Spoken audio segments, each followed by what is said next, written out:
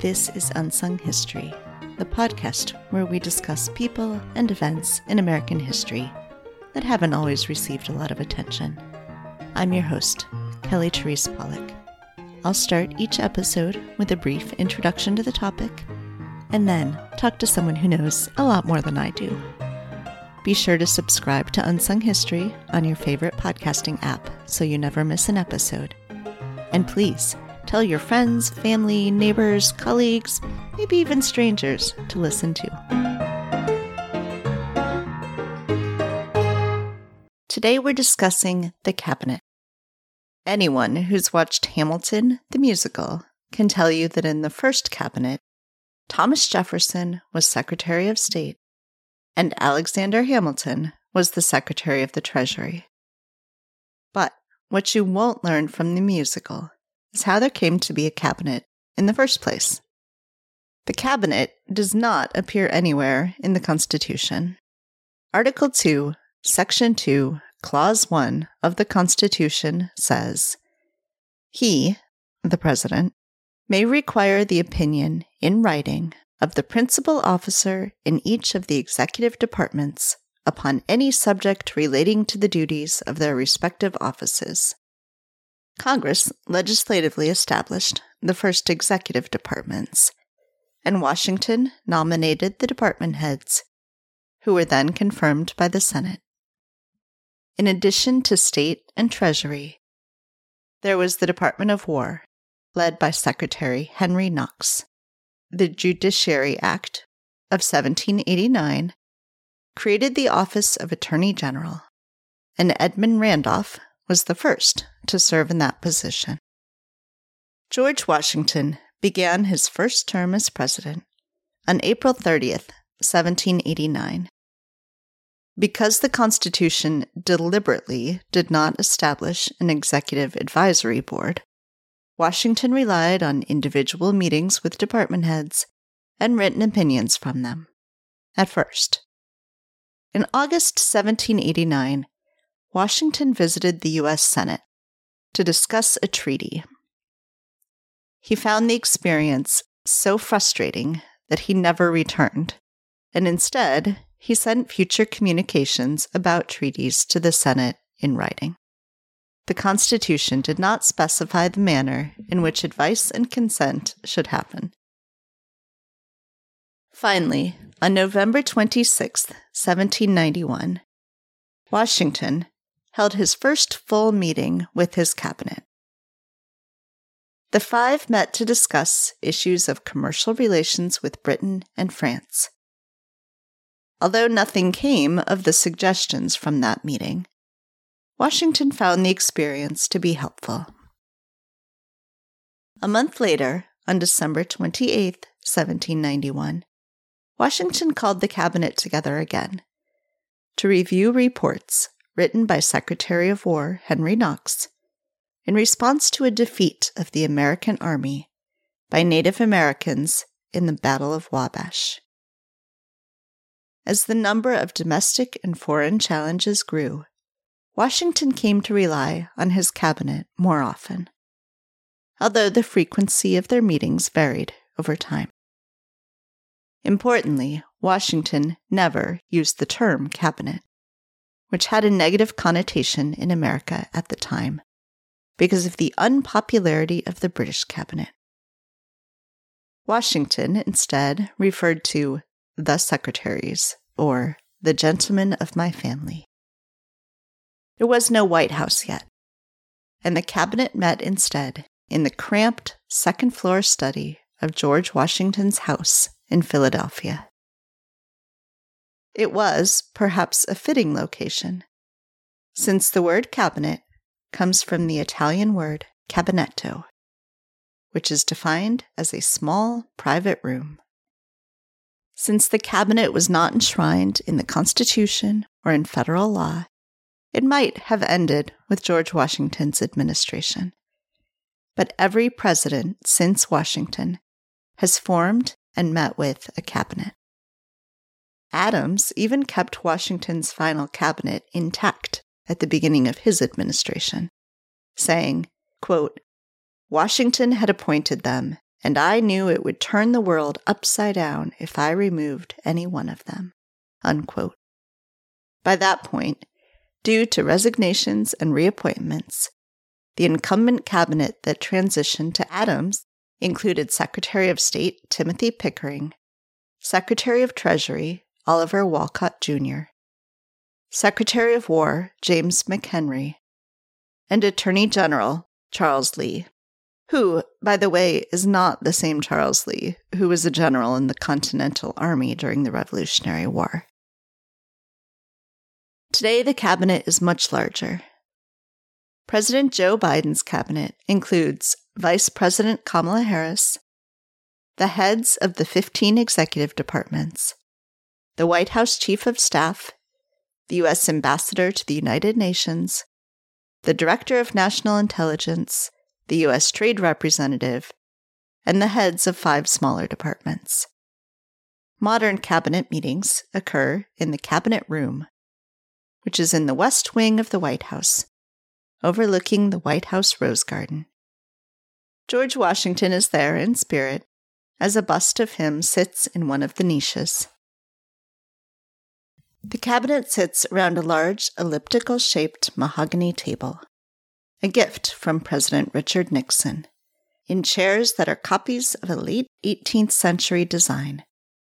The president's chair, which is 2 inches taller than the rest, sits in the middle, with an engraved brass plate on the back saying, "The President." The rest of the cabinet members sit in the order in which their departments were created. When they leave their position, they have the option of purchasing their chair, with its brass nameplate designating their position, as a souvenir.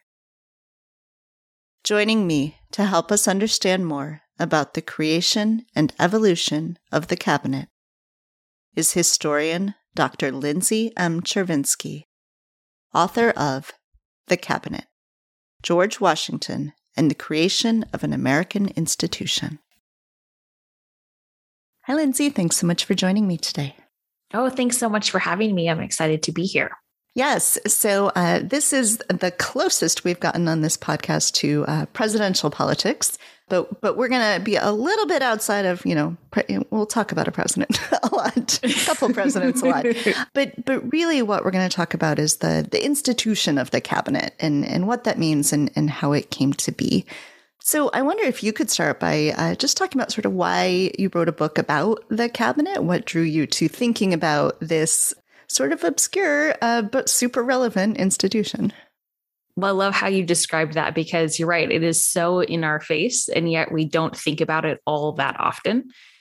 I was first drawn to the cabinet because I had been looking for books to read about Washington's administration and the cabinet in particular, and I couldn't find any. And I looked for articles and I looked for books explaining where the institution came from, trying to get a more institutional perspective on the presidency. And there are a lot of books on the presidency, and there are a lot of books on the people that have been in it, but I couldn't find anything. And my advisor at the time, I think, thought I was kind of trying to shirk my duties and avoid my homework because I kept going back being like, I am not seeing anything. And he finally searched too and realized I was right. And then, said, well, is that a story you would want to talk about? And so then I kind of tried to figure out, well, where did it come from? Our cabinet is not in the Constitution. No legislation ever created it. And so I was perplexed by this question of how is this institution, which has been in every single administration and is still very much front and center in the news, never written down, never articulated in any sort of way. And so where did that emerge from? And that was the question I set about trying to answer with my first book.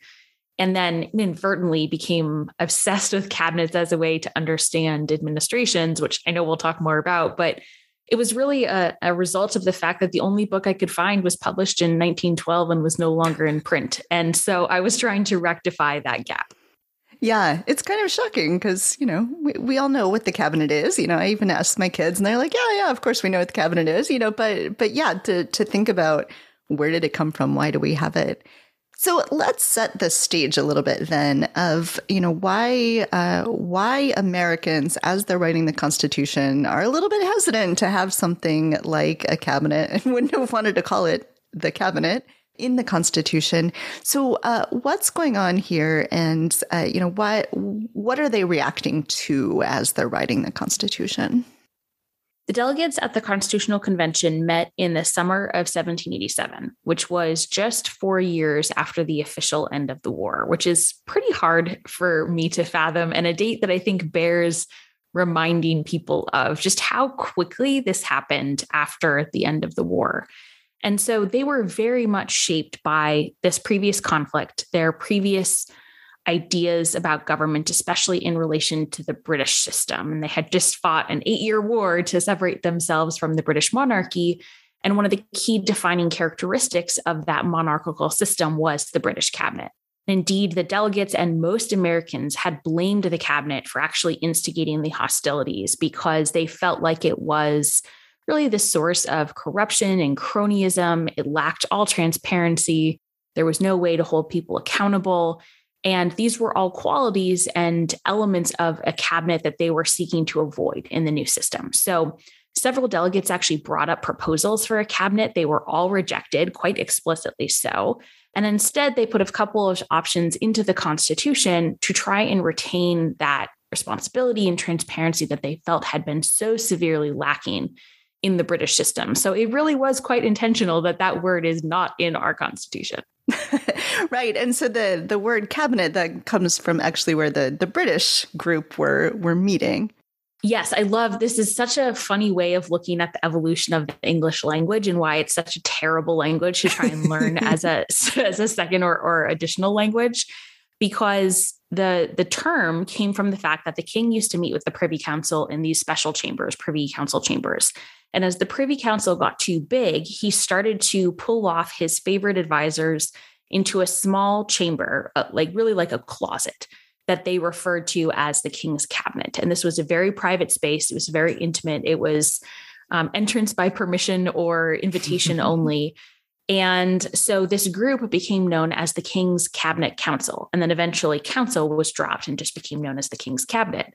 And so, not to, spoilers or jumping ahead, but when Washington started to meet with advisors and people knew that these meetings were taking place and they were happening in private and they weren't open to the public and no newspapers were recording those conversations, that cabinet description became really important because it was a mark of secrecy. It was a mark of private conversation.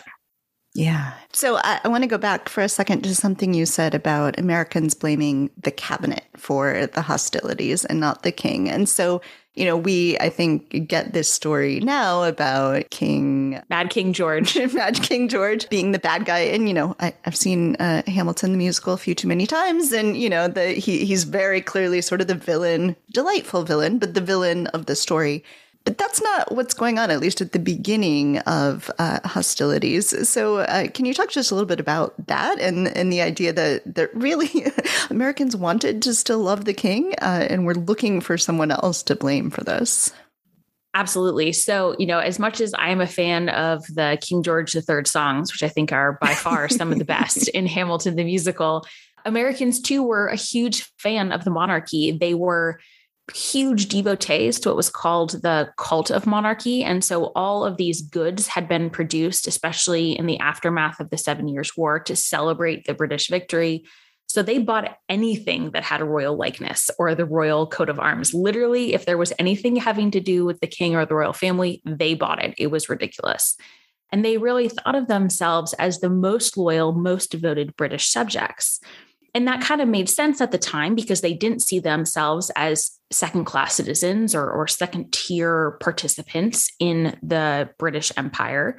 And the Parliament was where bills and legislation originated anyway. So it wasn't like the king came up with the hated legislation, the sugar tax, the stamp tax, the tea tax. The king had no origin power over that sort of legislation. So it was easy to blame the Parliament. And as the colonists were looking for a way out of these taxes and a way out of this system, they both recognized that they didn't have representation in the parliamentary system, but that the king, in theory, was supposed to speak for all people. And so they sort of reverted to an older constitutional tradition of speaking to the king as the protector of their liberties And they asked him to intervene and to reject these bills, to use the royal veto, which hadn't been used in decades, and to speak out on their behalf because they didn't have anyone in Parliament that could speak out on their behalf. And so initially, as tensions begin to rise, they're sending him letters, they're sending envoys to try and plead on their behalf. And even after violence had broken out at Lexington and Concord, they still sent him one last plea to intervene. And at this point, most colonists on the ground were referring to the British regulars as Parliament's troops, as opposed to British regulars or the King's troops. But once the king rejected that last missive, which was called the Olive Branch Petition, that really sort of ended all hope that he would intervene and participate. And that's really what swung Americans against him. Yeah. So the people who are writing the Constitution, who are developing the system of government, they're reacting to that, the British system, but they're also reacting to what is essentially a failed experiment of government in America and, clearly isn't quite working, isn't able to be salvaged. And you write a lot about how people like Washington are reacting to the way things are happening in the Revolution, the need for a stronger executive branch and the difficulties there. So let's put then that piece into it. Can you talk some about what is going on there and why, despite that they might want to have this like pure democracy or something like that, clearly is not a way to run a government? Yeah. So anyone who has been in a committee system knows how difficult it can be to make decisions and to move forward with quickness. And the congressional system that was set up, and as well as the state governments in the wake of the Declaration of Independence, were in direct response to the break with monarchy. So they kind of went from one extreme of monarchy all the way to the other extreme and went towards very weak, very decentralized structures. And Congress initially did everything by committee, which was a total disaster. Not only because you had people constantly coming and going, so you had no institutional knowledge, no continuity of practice, but oftentimes congressmen, especially as the war dragged on, it just didn't show up. So you didn't have anyone to handle anything anyway. So it was, and Congress in particular, under the Articles of Confederation, which was technically the first constitution for the new United States, Congress had no ability to really raise money. They could request, which were called requisitions from the states, but they had no enforcement mechanism. And it's really hard to pay for an army, and it's really hard to fight a war if you have no way to raise money, which was really one of Washington's and the other officers in the Continental Army, their key frustrations, because they were begging for supplies. A lot of the soldiers did not have appropriate clothing. They didn't have the appropriate footwear. They didn't have ammunition for their guns. And Washington at one point wrote this amazing quote, which is, "I cannot make bricks without straw." And so he's literally being asked to fight a war without the supplies needed to fight a war. And so he, along with many of the people that served, became more ardent nationalists and more ardent supporters of a stronger centralized government because they really saw firsthand what happened if you didn't have that force. You didn't have someone making decisions quickly and implementing them, the appropriate power by the federal government to raise funds and implement one diplomatic policy. You can't have 13 foreign policies at one time going. And so that experience was really instrumental in shaping their thinking about what the new government needed to be. And then once the war did officially end, those concerns only proved to be more prescient as the states increasingly turned inward and focused on their own domestic concerns, and Congress basically lost any ability to do anything on behalf of the new nation. Yeah. And then you have in the Constitutional Convention, you point out the Committee of Postponed Matters, which I think is my favorite name of a committee. I've decided that at work, I just want to have that. Yes, I love that. My favorite actually came during the war and was the committee to reform the committees, because there had gotten to be so many of them and they were out of control, which I just think is too on the nose. Yeah. Yeah. I love it. So Washington goes through this whole experience of being the general, trying to, fight a war with no supplies and no quick decision making. But he also is there for the Constitutional Convention. He knows everything that's going on. As you point out, he really, he knows he's going to be the first president, so he's paying a lot of attention to how people are receiving this. So he knows people don't want a cabinet, and yet he ends up with the cabinet. So what's that sort of progression? What happens that makes him go, okay, I've just got to do this? Yeah. Well, one of the things that I think is so interesting about Washington is his leadership during the war had confirmed for him the value of a cabinet-like body to provide advice and support and help make decisions. He had convened what were called councils of war before pretty much any major strategic decision. So there's a lot of evidence that he was already thinking about that type of advisory body and just really restrained himself from creating it out of respect for the convention and the Constitution. So instead, he really tried to follow and pursue the options that had been laid out for him in the Constitution, both of which were in Article 2. The first one was that the Senate would essentially be a council of foreign affairs. Now, I know that's not how we see the Senate today, but that advice and consent part in Article 2 is actually quite literally intended to mean that they're supposed to advise on things. And Washington fully expected this. He planned for a meeting. He went and he met with the senators. He had given them all of the advanced homework and knowledge they could possibly want for this appointment. And then he brought with him a list of questions, which is the same thing he had done with his councils of war, to try and prompt the debate that had been so illuminating for him when he was commander-in-chief of the army. And the Senate basically acted as legislators do and wanted to refer it to committee. They wanted to discuss it in private. They didn't want to debate. They were very caught off guard by this request.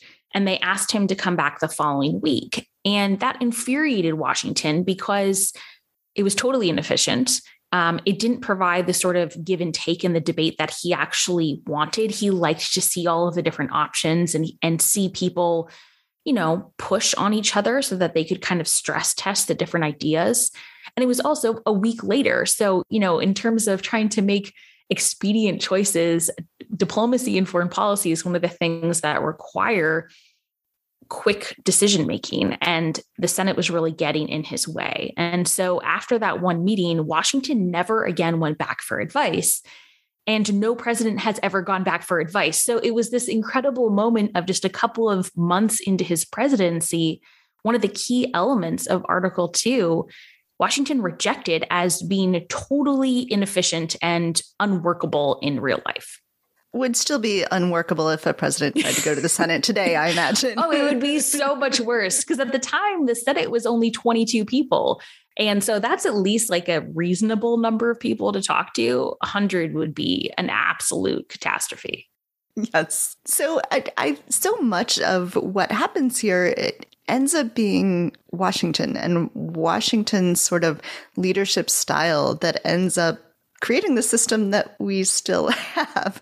So Washington's cabinet, what ends up being the cabinet, is much, much smaller than the way we think of a cabinet today. It's only 4 people and men, of course, 4 men, and it doesn't include the vice president. So let's talk about sort of what the cabinet is. Like who actually makes this up when Washington decides this is what I need to do, is I need to get my department heads together. Well, the Constitution says that the president may request written advice from the department secretaries, but it doesn't specify who those people are or what secretaries they're going to be. And that comes the summer of 1789 when Congress actually created the executive departments. And then Washington appointed Alexander Hamilton to be the Secretary of Treasury, Thomas Jefferson to be the Secretary of State, Edmund Randolph to be the Attorney General. An important side note is that the Department of Justice didn't come until 1870. So the Attorney General is quite literally just the President's counsel. And Henry Knox, who was the Secretary of War. So those were sort of the legal parameters around which Washington would have these advisors. And he met with them. He exchanged written opinions for a little while but then realized that that too was really quite inefficient, because talk about trying to manage huge matters of state with parchment and quill. I mean, it just would have taken forever and been so frustrating. And then he started having one-on-one meetings, and those one-on-one meetings worked for a while. And in fact, he didn't convene his first cabinet meeting until November 26th, 1791, which was 2.5 years into his presidency. So you really see the reluctance to take this next step by that delay. But by the time Washington did convene a cabinet meeting, he basically realized, and the subject of this meeting is so illuminating, he wanted to talk with the secretaries about the status of the trade and diplomatic relationships between the United States, Spain, France, and Great Britain. Some, huge questions there. And they quite clearly touch on multiple departments, because if things don't go well, then you need to have the Department of War. For trade, you need to have the Department of Treasury. To make sure the treaties and arrangements are legal, you should have the Attorney General. And so he realized that with some issues, he just needed to have multiple perspectives and multiple opinions. And so he convened the four, that core four, and which I sometimes affectionately refer to as the original team of rivals, and met with them. And that started a process where whenever Washington had a precedent-setting decision or was faced with an incredibly difficult situation, would convene cabinet meetings to get their advice, to come up with a compromise, to figure out how he wanted to manage these situations. And as you noted, there is one key name that is left off that list, and that is Vice President John Adams. Washington never invited John Adams to a single cabinet meeting.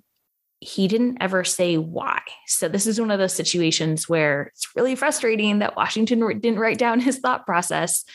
But my speculation is that there are basically two reasons it could be. It could be that he saw the vice president really as a figure of the legislative branch, because the vice president is the president of the Senate. And John Adams did sit in on Senate sessions every day that they were in session. But I think that that's less likely, because Washington was very happy to send the Chief Justice to negotiate diplomatic treaties. So he wasn't all that concerned, I think, about separation of powers in that particular way. I think the more likely answer is that Washington just didn't really trust John Adams' political judgment. They weren't particularly close. They were respectful of each other, but they weren't particularly close. Adams had advocated some unpopular policies early on, and Washington just kept him at a distance and never let him in the room. So when did that sort of thing change? That, because now we consider the vice president as part of the cabinet. So what was there, just sort of a moment when that shifted? What did that just sort of change over time? It's actually a shockingly recent development. The vice president did not have an office until the FDR administration. So the official office of the vice presidency was created under FDR. Walter Mondale was the first vice president that had really any influence with the president over anything. But I would actually suggest that the real turning point when we see the modern vice presidency came under Dick Cheney. That's really when the vice presidency became a part of what we think of as the presidential apparatus. But the official answer of when the vice president technically was considered part of the cabinet was under FDR. So I have some questions about modern cabinets too. But first, I want to just ask, it's easy to sort of look at this stuff and think about how important Washington was and how much sort of he put his stamp on the country and how maybe nobody else could have done this. Maybe we wouldn't have succeeded as a country without him. But was interesting, before I read your book the first time, I had just finished Erica Armstrong Dunbar's Never Caught, where she's talking about Washington's relentless pursuit of a runaway slave. And so Washington is obviously this complex person. All of the founding fathers are. But I just sort of wonder, for you as a historian, sort of how you approach these sorts of things, think about these important people doing really important things without lionizing them, like what that looks like for you as a historian. It's a remarkably hard question to answer. And I think it should be. I don't think it should be an easy answer. And that's because, as you said, they were incredibly complex. And I will, fight to my last breath that there was no one else that could have been the first president other than Washington because of his unique stature. And yet he also, I would fight to the death that he could do incredibly harmful and cruel and terrible things. And I think the mistake is trying to think of humans as a spreadsheet that needs to be balanced, and to think about, well, do we need to, have the good cancel out the bad or the bad cancel out the good? I think that's a recipe for disaster. And it's also a kind of a simplistic way of thinking about humans. I think we should be able to hold two complex thoughts in our head, which is that a lot of the founding generation did remarkable things. And even if their decision-making process was flawed, the impact that they have had on the nation has been extraordinary. And they also did terrible things. And that doesn't make the other one not exist.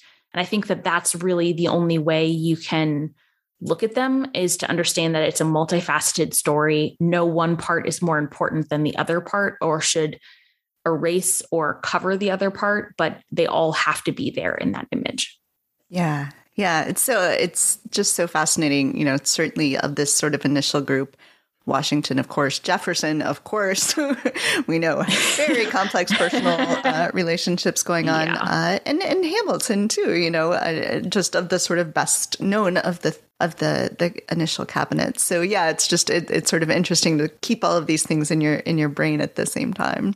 Well, and I think also, as someone who has spent a lot of time studying them, to try and make them more simplistic characters is actually far less interesting. Because humans today aren't, simplistic. They aren't 2D. They have multitudes. And so trying to embrace the multitudes is actually what makes for a compelling story, and what I think makes history compelling. So one of the things that Washington is trying to do in putting together his cabinet, which sounds odd in retrospect, is to have diversity.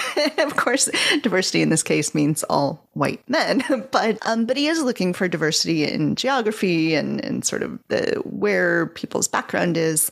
And that's something that you note at the end of your book that presidents and cabinets have continued to try to do, with one sort of glaring exception recently. So can you talk a little bit about that, both from the perspective of what Washington is trying to do and then how that continues over time? The cabinet is a really great way to measure how society values people, who is considered to be an American, who is considered to have full suffrage and civil rights, but also to measure what a president values. It's a really great way to get at their value system. And so for Washington, the most important thing was trying to figure out how to make the nation survive, how to make the nation work, how to make good decisions. And he recognized with his own weaknesses that he made good decisions when he was surrounded by a diverse set of people. Of course, again, all dead white dudes, but diverse for the time. He made better decisions when he was getting different perspectives. And so he was both concerned with trying to bring in a group of advisors that had different experiences and knowledge and training that he did, so that they could offer a different perspective or a different viewpoint on any particular situation, but also making sure they represented different parts of the nation and different cultural, educational, religious, economic cultures and traditions. And so, for example, Thomas Jefferson was born with a silver spoon in his mouth, quite literally. He came from the elite plantation owning Virginia South. He had a lot of diplomatic experience. He spoke French, which was the language of diplomacy. So that was very helpful for someone like Washington, who did not. Whereas Alexander Hamilton came from nothing. He made his home in New York City. He had cozied up to the merchant elite. And so he was much more attuned to the trade and merchant interests. He was much more interested in being pro-British and trade than Jefferson, who was more interested in being pro-French. And so just those two people demonstrate both the geographic diversity, but also different ways that people could be an American, and even different ways that people could present as men. They had very different interpretations of masculinity as well. And this was a very intentional choice. Washington was insistent that all of his appointments have geographic diversity, including the cabinet, the Supreme Court, everything else. And his successors have largely tried to follow that model. Now, of course, that has increased over time as the country has expanded and there are more geographic regions to represent. It has increased to include people of different religions and races and genders, but also different backgrounds, different business experiences, different career experiences. And the presidents that I think have used the cabinet the most effectively are the ones that have recognized that dual opportunity in the institution, the opportunity to surround themselves with good and diverse advisors and then to seek out and listen to that advice. That's an important part, is actually to talk to them. But also what it represents in terms of building goodwill for their administration, because every administration offers a new opportunity to sort of bring the American people together. And most presidents try and do that. With, of course, the exception of Trump. Yes. Well, there are a couple of interesting exceptions. So, like Andrew Jackson is a pretty good exception. He actually had 3 cabinets because he just kept replacing them until he could find enough yes men to do whatever he wanted, which is, again, not a great parallel. Harding surrounded himself with a bunch of Ohio business cronies, which turned out to be spectacularly corrupt. So again, not great options. Kennedy tried to kind of, turn the model on its head and have a mix of old school experienced diplomats with what he called his whiz kids, his brain trust, young, really smart, kind of inexperienced people from Harvard. And that part didn't go so well.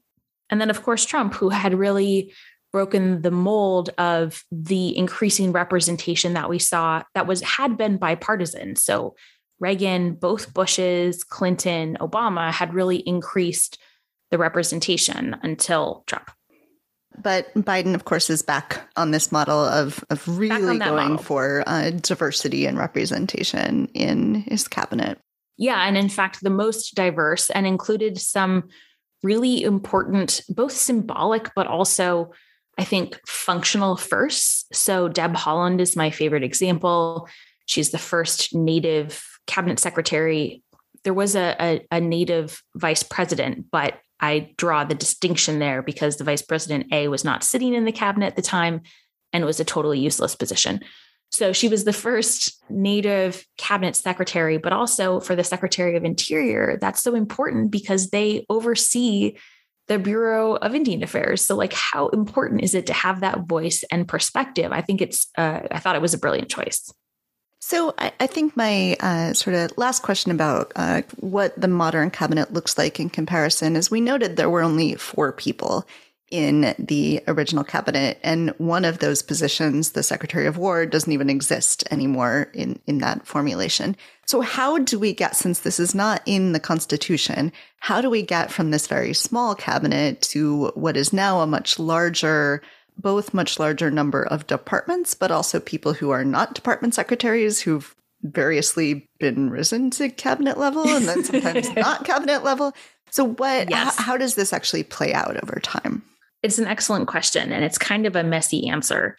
So in theory, Congress is the only body that can create an executive department through legislation, and did so usually at big pivotal moments. So there was an expansion of the cabinet around the Civil War. There was an expansion of the cabinet in the early 20th century. There was an expansion of the cabinet, especially around the New Deal state and World War II. And that was when we saw the reorganization and the creation of a Department of Defense and the Department of the Army and Navy put under the Secretary of Defense, as opposed to separate people managing all of those things.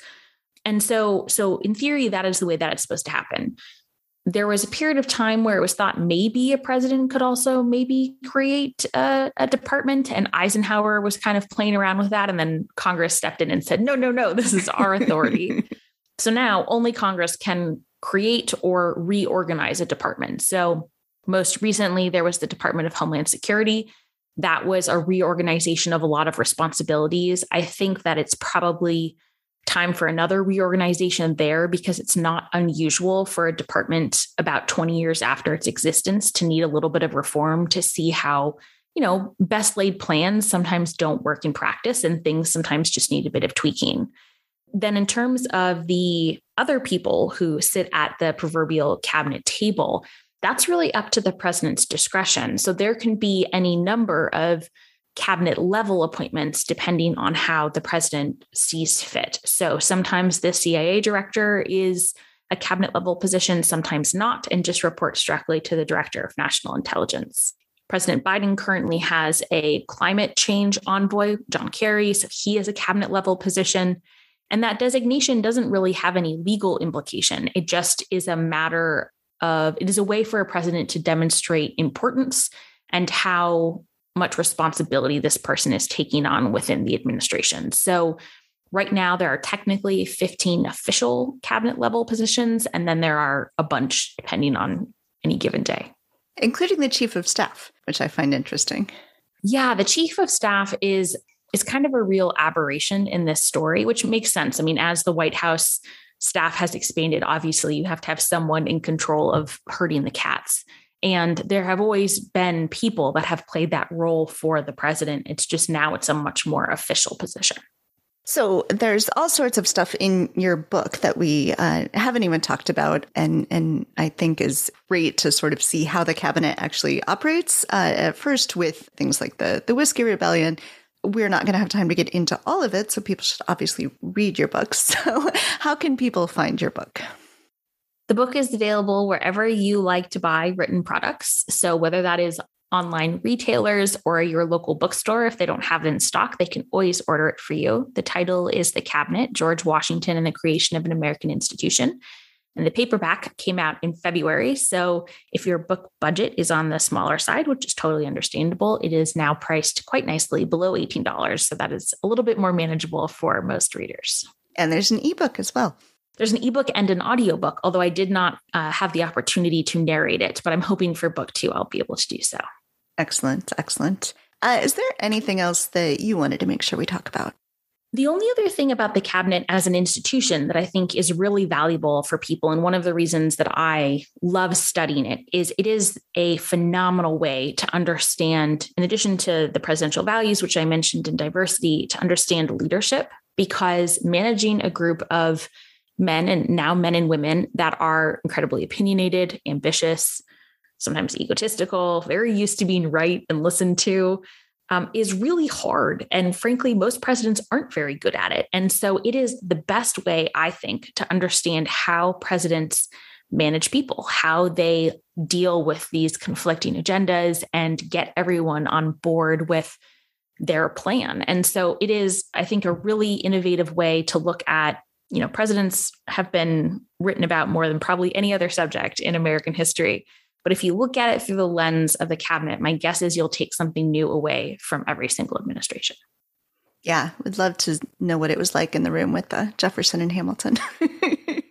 Very uncomfortable, I am sure. Very intense. Yeah, yeah. Do you have a favorite cabinet secretary or favorite cabinet, I suppose, in American history? Oh, there's so many good personalities to choose from. It's really hard to choose. So I think my favorite is probably Secretary of State John Quincy Adams.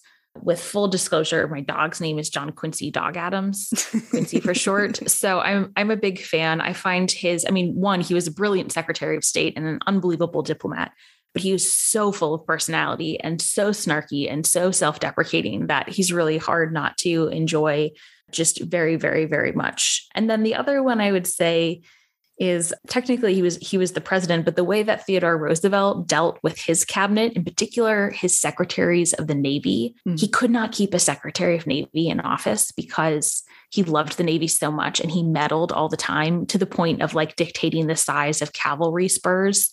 And so he just drove people crazy and they couldn't stay in office. And so I just find that really entertaining. Yeah. Well, Lindsay, this was really fun, and I enjoyed learning about the cabinet. Admittedly, other than when new secretaries are nominated, I spend very little time thinking about the cabinet, so it was super interesting. Well, thank you so much for having me. I really appreciate it, and I'm always happy to evangelize the importance of the institution and appreciate the opportunity to do so. Thanks for listening to Unsung History. You can find the sources used for this episode at unsunghistorypodcast.com. To the best of our knowledge, all audio and images used by Unsung History are in the public domain or are used with permission. You can find us on Twitter or Instagram at unsung__history or on Facebook at Unsung History Podcast. To contact us with questions or episode suggestions, please email Kelly at unsunghistorypodcast.com. If you enjoyed this podcast, please rate and review and tell your friends.